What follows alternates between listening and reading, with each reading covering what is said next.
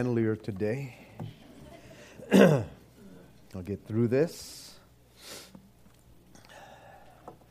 Let us turn to our text this morning, to Jude, the book of Jude. As we continue in our series, Contending for the Faith. Now I must make mention of the dirty trick that I played on you guys last week. Yeah.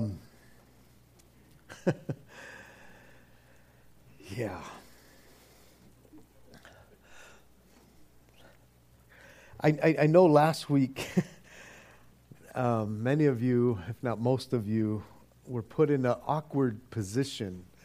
You were in an awkward situation. I know some, as I was getting going, some caught it pretty quickly because they know that I'm not above playing dirty tricks like that, and that I can often play the devil's advocate. But because I went on and on, even those who were catching on began to be a little uncomfortable going, where is he going with that? Some of you didn't know what to do from what I heard afterwards. Jeez. You didn't know what to do. Do you sit there and hear me out? Do you interrupt me and interrupt the whole service and say something? Do you get up and leave and say something as you're walking out the door going, blasphemer? But all in all, it was a great attention getter, to say the least. But as I was thinking about it this week and throughout the week, what if I wouldn't have said anything and I just started taking you guys in a different direction? How long would it have taken you to catch on that I was making things or becoming less and less offensive? But like I shared last week, the Word of God is offensive. It is meant to offend. It draws a line. It divides. At what point would you have been able to tell that we have gone in a different direction as a church? And sometimes that's my concern, that you wouldn't catch on. Jude just wanted to write to his readers to encourage them about the common salvation they had, which would have been an awesome letter, I am sure. But as he was beginning to write, instead he was moved by the Holy Spirit to exhort his readers to contend earnestly for the faith. In other words, there is a time for encouragement, and then there is a time for exhortation. And I believe that in both times, we, as believers, need to be sober and we need to be vigilant, because, you see, the enemy of our soul is on the prowl. He is always roaming, seeking whom he may devour, and he is cunning. And he is sly, and he is slick. And sometimes, if you're not sober and vigilant, he will pull you in and take you in a different direction if you're not alert. You see, he will use people that will look the part and people that act the part and may even say things that sound the part, but they themselves are not set apart for God. But rest assured, church, Calvary Chapel of Phelan, that this church will continue to go through the Word of God, book by book, chapter by chapter, verse by verse. It will not change. Amen. And we will deal with every topic that we come across, because the Bible deals with every topic. And I know sometimes we deal with issues and topics that are not that comfortable. And if you're not hip to that, there are other churches that you can attend in the community. Okay? Jude, verse 1. Jude, a bondservant of Jesus Christ and brother of James, to those who are called, sanctified by God the Father, and preserved in Jesus Christ, mercy, peace, and love be multiplied to you. Beloved, while I was very diligent to write to you concerning our common salvation, I found it necessary to write to you, exhorting you to contend earnestly for the faith which was once for all delivered to the saints. For certain men have crept in unnoticed, who long ago were marked out for this condemnation, ungodly men, who turn the grace of our God into lewdness, and deny the only Lord God and our Lord Jesus Christ. But I want to remind you, though you once knew this, that the Lord, having saved the people out of the land of Egypt, afterwards destroyed those who did not believe. And the angels who did not keep their proper domain, but left their own abode, he has reserved in everlasting chains under darkness for the judgment of the great day, as Sodom and Gomorrah and the cities around them in a similar manner to these, having given themselves over to sexual immorality and gone after strange flesh, are set forth as an example, suffering the vengeance of eternal fire. Likewise also these dreamers defile the flesh, reject authority, speak evil of dignitaries. Yet Michael, the archangel, in contending with the devil when he disputed about the body of Moses, dared not bring against him a reviling accusation, but said, "The Lord rebuke you." But these speak evil of whatever they do not know. And whatever they know, naturally, like brute beasts, in these things they corrupt themselves. Woe to them. Bam, let's stop right there. Woe to them. We'll be covering verses 8, 9, and 10 this morning. As Jude continues, he says, likewise also these dreamers. I like the way that the King James puts this verse. It says, likewise also these filthy dreamers. Now, the word filthy is nowhere to be found in the original Greek. But I could see the emphasis and I could see the weight behind that word being added, because of the fact that these dreamers have perverted the grace of God. They have sullied it. They have perverted it. They have put the grace of God or turned it into lewdness, lasciviousness, licentiousness. Those kinds of words that are associated with debauchery, basically. And so I could see how in the King James, whoever it was, let's just put filthy in there, these filthy dreamers, these dirty snakes, even though it's not in the Greek. None of the other translations have that.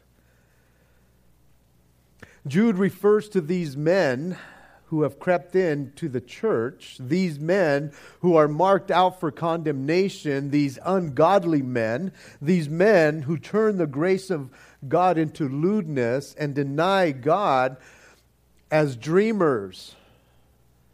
He refers to them as dreamers, as those who put so much stock into their dreams, their imaginary life, as they would into reality, into real life. In other words, these dreamers are in for a rude awakening. Because in the end, it's not going to make any sense, like most dreams don't make any sense. They're going to wake up to the judgment one day, and they will wish that it was a bad dream because of how they conducted themselves, because how they came into the church and deceived the church. They're turning the grace of God into lewdness. And by then, it will be too late. But you see, they're off a little bit there. They're dreaming. It's not reality. To them, their reality is deceiving people. And oftentimes they do a good job of that. But in the end, they're going to wish their reality would have been truth instead of a dream. And so these dreamers, it says in verse 8, defile the flesh. As did those from Sodom and Gomorrah in verse 7. They reject authority as the children of Israel in verse 5. And they speak evil of dignitaries in reference to angels, as we saw in verse 6. So just like those from Sodom and Gomorrah, these dreamers have no sense of self-control.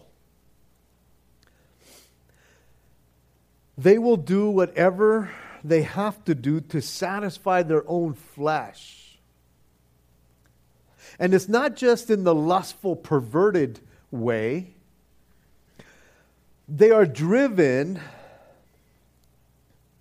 by their own self-interests. The word defiled means to sully, taint, contaminate. But it also means to corrupt. You see, there is no purity in these dreamers. They are somewhat twisted, as the word pervert means. They're perverted. They have a perverted view of life because they're dreamers. They are driven by their own self-interests. They're not interested in others. They're not out to help others or to be there for somebody else's well-being. No, you see, it's all about them. That's what these dreamers, it's all self-absorption for them. It's all about them and what they can gain from others, not so much what they can give to others. It is what they can gain. And they are in it to fill their own egos. They are living for the here and now and what they can get out of others to fill their needs, their passions, and their appetites. That's what these dreamers are all about. And these dreamers, like we've looked already, they're the apostates, those who have crept in. These dreamers reject authority, just like the children of Israel did. In rejecting the authority of Moses, whom God had put over the children of Israel, when they came against Moses, they were in reality coming against God and God's authority, so they rejected God. And that word reject here also means to despise or cast off. They annul it. It doesn't apply to them in that sense, this authority. And in one sense, in rejecting authority, they have become an authority unto themselves. And so now they're making their own rules or playing by their own rules, not by God's rules or even human rules. You see, they have no fear of God, who is the final authority. And someone who does not fear God in that sense, it only stands to reason that they're going to reject human authority. They're not going to fear human authority either. And so it's almost like they like living on the edge.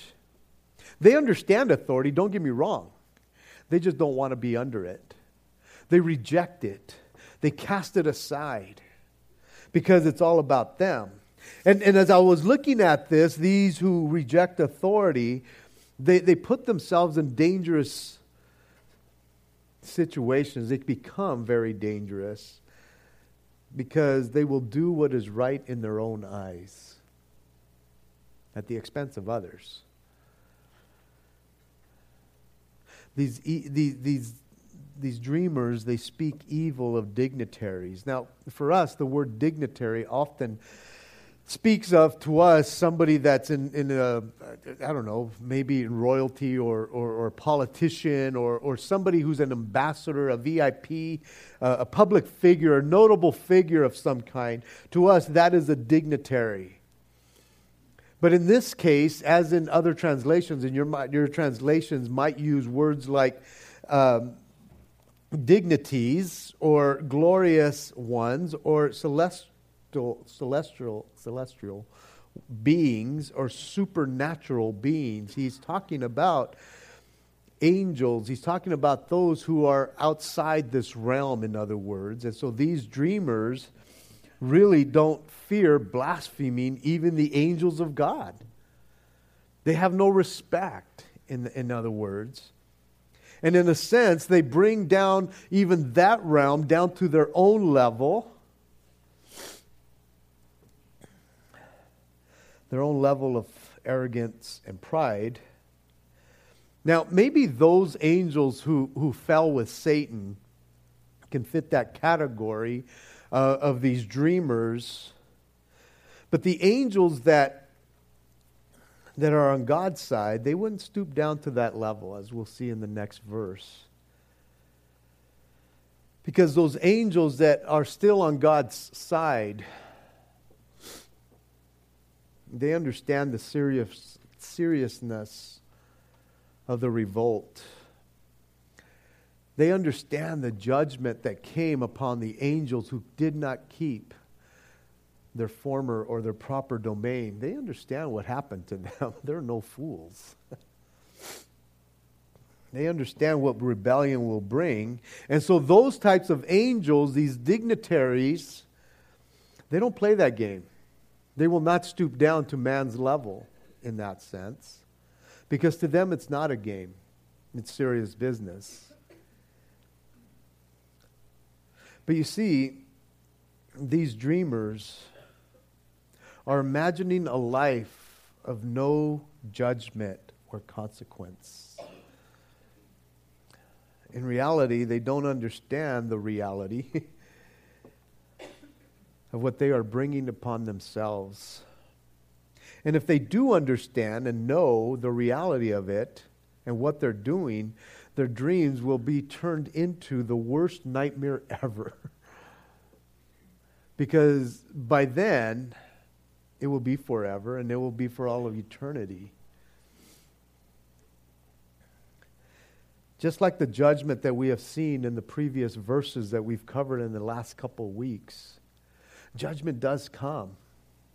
And these dreamers are in a dangerous situation. And these dreamers are the apostates, those who creep into the church, who look like and act like and talk like Christians but are not. And they're coming in and they're trying to drag down and pull away the children of God. And God doesn't take too kindly to that. You know, and when we talk about apostates like that, we think of those people who really are in it because they are dreamers like that. But I have challenged you, as we've been talking about apostates, that they know exactly what they're doing, but there are people within the church who are, born again Christians, right on Christians, but they are living like apostates. They're allowing things in their lives continually, and they don't look any different than a real true apostate who knows what they're doing, because they honestly are immature. It's not a good place to be for the ordinary Christian who acts like an apostate. Because I think, even as Tyson was saying, that we are to examine ourselves. We are to check ourselves as Christians. Where are we at?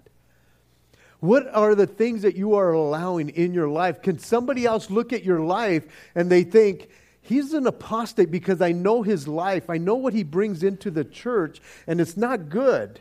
And you're going like, no, I'm just trying to be friendly, man. Just trying to pick up on this nice-looking girl and lead her away. Or I'm just here to minister to my brother. All the while, you're seducing him.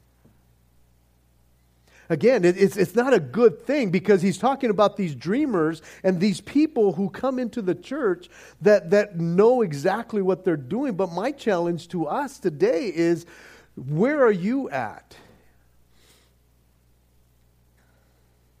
Because you don't even want to get close to being labeled someone that could be an apostate because of the things that you allow or don't allow in your life. Now, in verse 9, it says, "Yet Michael the archangel, in contending with the devil, when he disputed about the body of Moses, dared not bring in against him any reviling accusation, but said, 'The Lord rebuke you.'" Now, this is a very, very interesting verse, in that there is no reference of this event found anywhere in Scripture. There's nothing that we can turn to say, hey, turn over here and we'll read that account. And yet Jude uses this event to show those who are on God's side, don't conduct yourself like these dreamers. Even in the spiritual realm, they know better. He's talking about this event that happened in the spiritual realm, apparently. And he says, don't do that. Take a lesson from here. Now, because we don't find anywhere in the Scriptures where this event takes place, there are some facts that we can look at in this verse.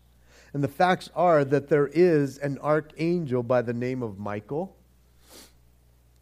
The Scriptures are clear that there is a devil that does exist. And we know that Moses lived and he did die. The Scripture that talks about Moses' death is in Deuteronomy 34, 5 and 6, where it says, "So Moses, the servant of the Lord, died there in the land of Moab, according to the word of the Lord. And he, God, buried him in a valley in the land of Moab, opposite Beth Peor. But no one knows his grave to this day." Nobody found his body.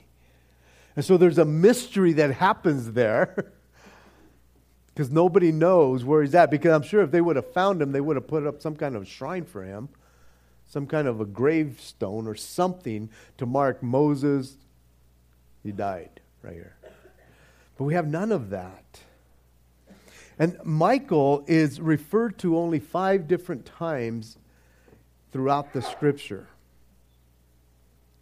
We see in Daniel chapter 10, verse 13, that Michael is there. Chapter 10 of Daniel, verse 21. And you can write these things down if you want to go back and look at them. Daniel chapter 12, verse 1. Here in Jude. And then we have the last reference to him in Revelation 12, 7. And it's only here in Jude that Jude refers to him as an archangel. But every time we come across Michael, he is fighting. I like him. He's a brute. He's part of the brute squad. He's the one that goes out. And he's the one that goes and takes care of business for God. And he is always alluded to fighting against Satan or the devil. I don't know how many times they fought, but this is not a far-fetched idea that there would be contending here or there would be some kind of disputing here over the body of Moses. It's not a stretch for us to look at him and see that he is doing what he does in other portions of Scripture, fighting against Satan. Now, we do know that Jude quotes Enoch, the seventh from Adam, in verse 14. And again, it's just a possibility, not for sure. It's quite possible that this verse 9 here can be, quite possibly, part of the book of Enoch. Now, the book of Enoch is not a book that is in the canon of Scripture. It's more of a apocryphatic kind of book. But he quotes him here. Now, be that as it may, about Jude, we know that Peter makes mention of the fact that angels who are greater in power and might do not bring a reviling accusation against them, the dignitaries, before the Lord, in 2 Peter 2:11. So it could be that this verse 9 is written about in some Jewish writings, but not so much in Jewish scripture. But what Jude is doing here in mentioning this and bringing this event to the forefront for us to read, he is contrasting this event with those dreamers and what they're doing. In that they have no fear, that even in the spiritual realm they have no fear. And that they are not to take this lightly, or that the believer is not to take it lightly. Michael, an archangel, would have never thought about bringing a reviling accusation or judgment against even the devil. He just doesn't do that. And the devil, it's believed that at one time he was also an archangel whose name was Lucifer. But it says here that he wouldn't even do that when they began to dispute here. Michael was not going to get into a war of words with the devil, as the devil is disputing about the body of Moses. And that word contended here is not the same word that we have seen before, as it means agonize back in verse 3. It means here to dispute. It's a different Greek word. It means to dispute and bring judgment, or bring about a judgment. And Michael left it up to the Lord. And just saying, as they're disputing for this body, or however it was, the Lord rebuke you.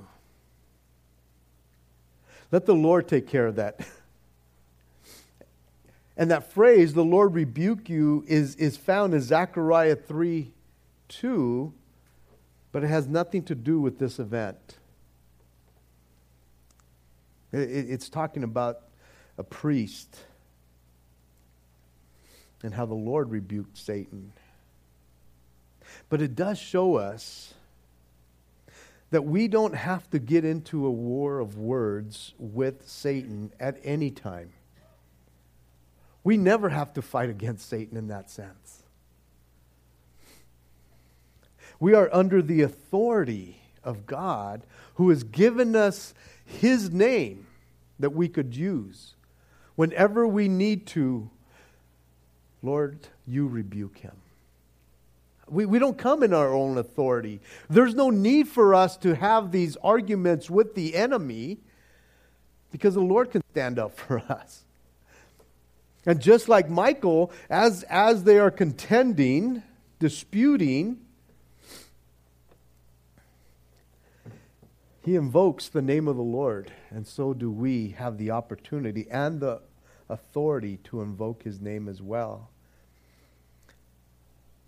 We are to do our part in contending, agonizing for the faith, as far as standing our ground against the enemy. But there is no real need to contend or dispute about our faith as we stand our ground against the enemy. We don't have to.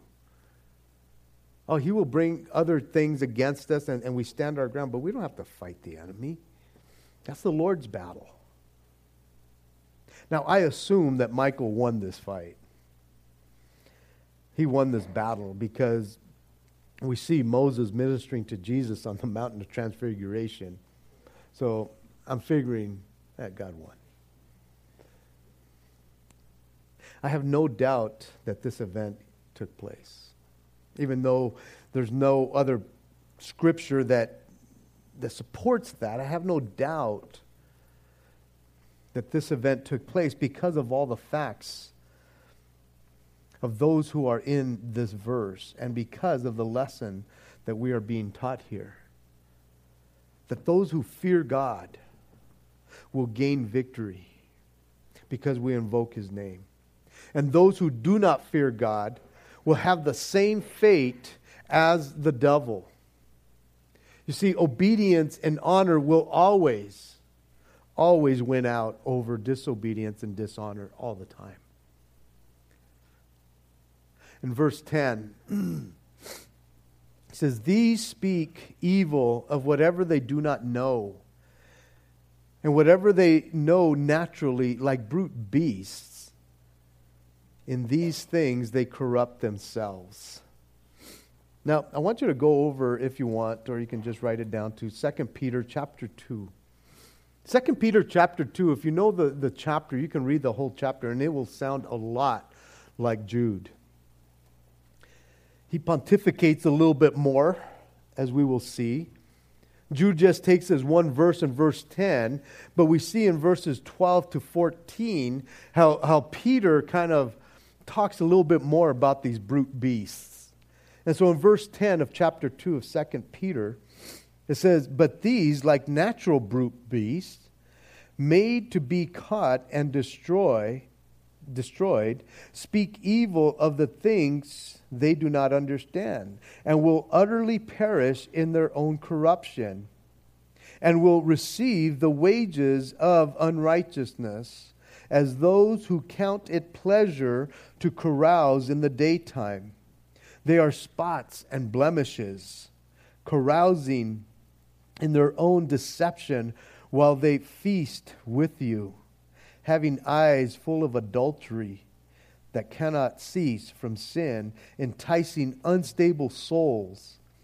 They have a heart trained in covetous practices and are accursed children." Very similar to what Jude is saying about these brute beasts.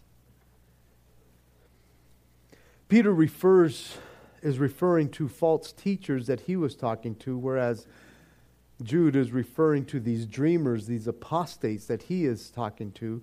And both, and they're very similar, both have infiltrated the church.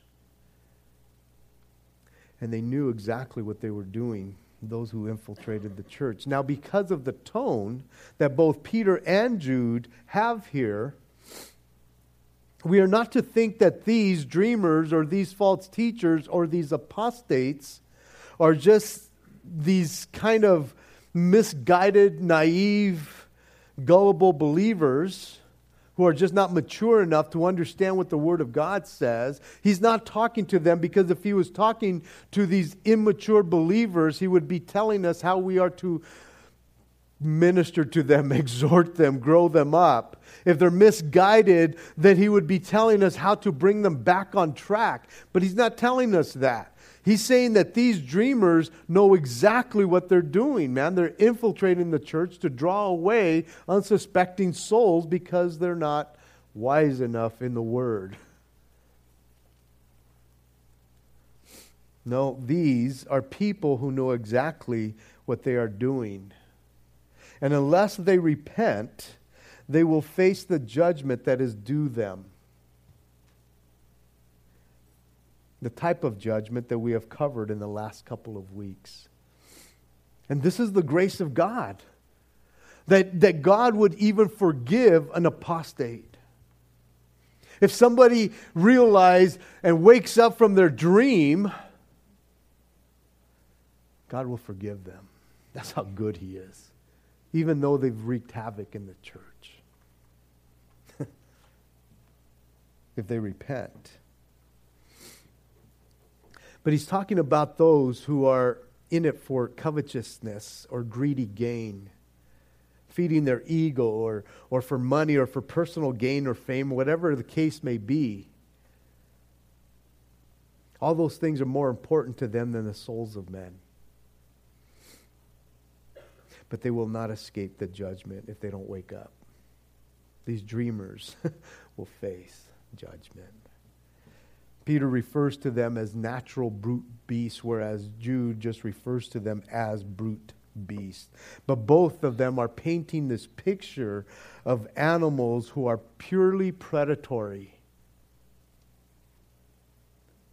They are only good for killing, and they cannot change apart from the Spirit of God. And they are only doing what their instincts tells them to do in the flesh.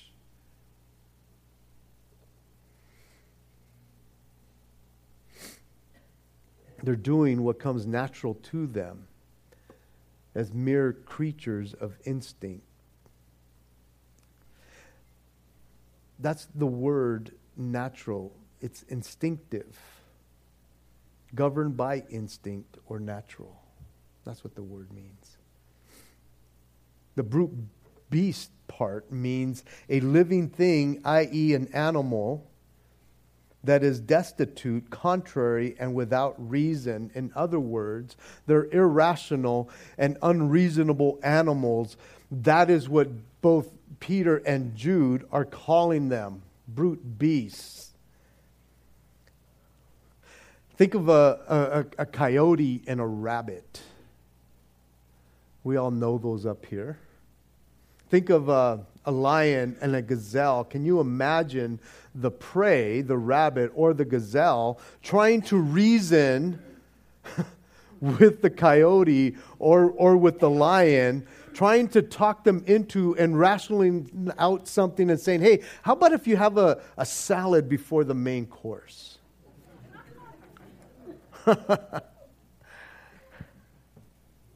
That will never happen. Because, see, their instincts, both of them, the natural instinct tells the predator to hunt, and the natural instinct of the prey is to run for dear life and zigzag and do whatever it can to get away from them. You see, and man has a sin nature and is capable of many gross sins. But man is really the only creature in God's creation that is able to take on a different nature. And that can only come through and by the Holy Spirit of God.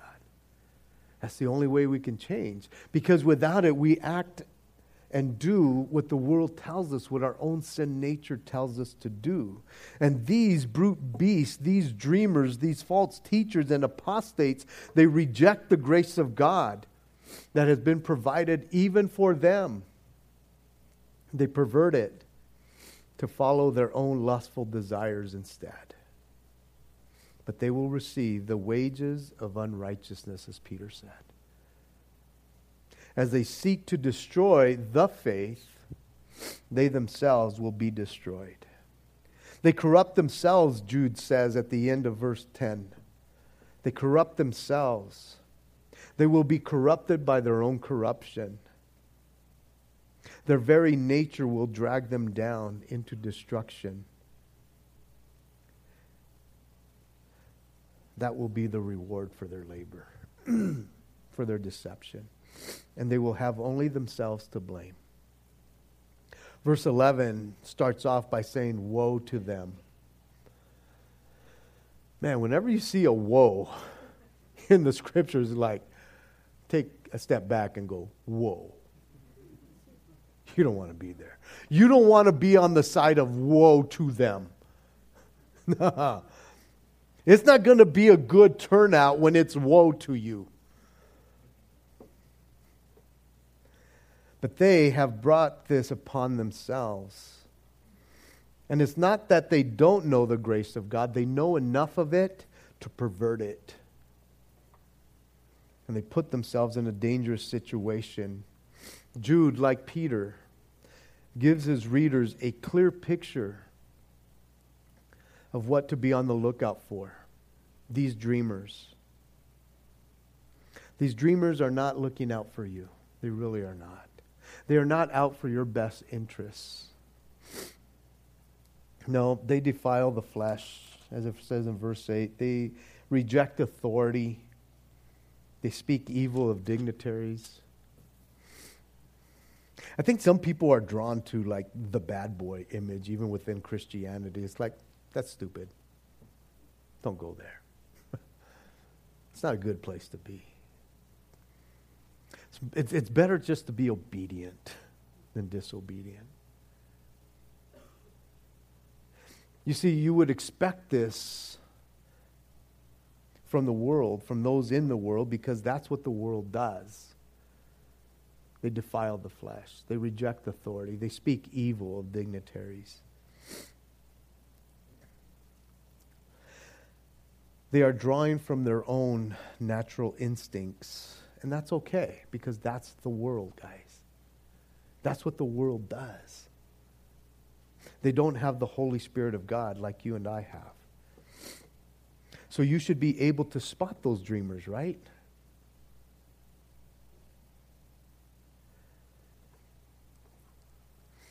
You should be able to spot them. They say that they are in the church, but it's hard for them to deviate from who they really are, their natural instincts. And if you're not aware of this, then you're going to be caught up in it, and you need to be on the lookout. I'm not saying that we're full of apostates here, but I will say that there's people that act like apostates, even in the best of churches. They're going after unsuspecting, immature Christians to draw them down, to pull them away. They are not other-centered, they are self-centered. I want to encourage you, let the Word of God guide you. Read it daily, because as you read it daily, the Holy Spirit will speak to you. I can guarantee you that. That if you read it daily, He will open your eyes even to the deception that goes on in people's lives. He will give you a discerning spirit. He will show you all truth because He is the Spirit of truth. You see, because He can't help but do anything else but teach you the truth. Amen? Let's pray. Jesus, thank you for your word. Thank you, Lord God, even in this portion of Scripture, that we can look and understand, Lord God, the deception that these dreamers bring into the body of Christ. Lord, we know that deep down, Lord God, it is the work of the enemy who continues to try to destroy your church. And he tries to bring Christians down and bring shame into their lives, Lord God, to make them ineffective. And so, Lord, I pray that, God, as you've opened our eyes even a little bit more to the deception that can creep into the church, Lord God, that we as believers, Lord God, would desire more of your word so that it can shine the light in darkness, so that we can hear from your Holy Spirit, that we can have that check in our hearts, Lord, because your Spirit is discerning somebody else's spirit.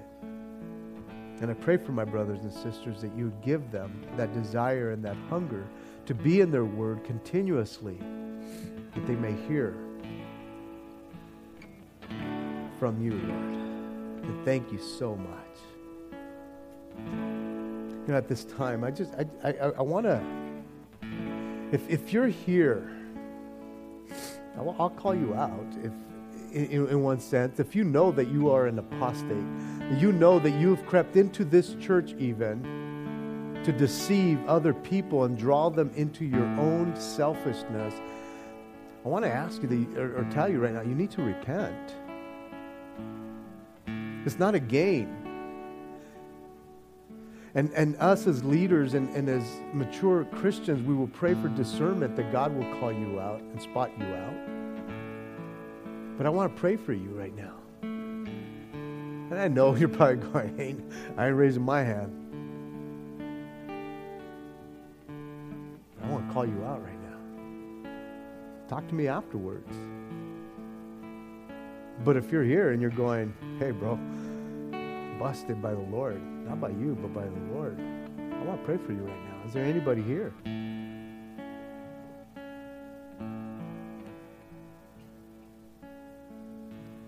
Amen. Father, I do pray, God, that you would just be with my brother right here, Lord. Lord, if there's anything that has been in his life that he needs to repent of, then right now, Lord, in the name of Jesus, that there would be true repentance and that there would be a genuine conversion in their hearts and in their life, Lord. That they would turn from being dreamers and wake up from this ugly dream, Lord. And so, Lord, please change it from within. And maybe you're here this morning and you don't know Jesus. You have no clue what an apostate is. You don't know anything about false teachers or anything, but you've heard the truth from God's word this morning and it's convicted your heart. And if you're here this morning and you're going, I need Jesus in my life, then today, this morning, man, I want to give you that opportunity that you would raise your hand and say, pray for me. I don't know what that means, but I want to be a Christian today. And if you're already a Christian, you're in. But you know that you're not. Is there anybody this morning?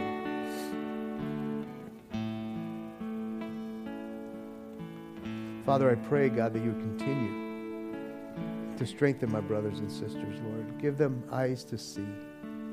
Open up, Lord God, their spiritual vision. Speak to them, Lord God. Draw them deeper.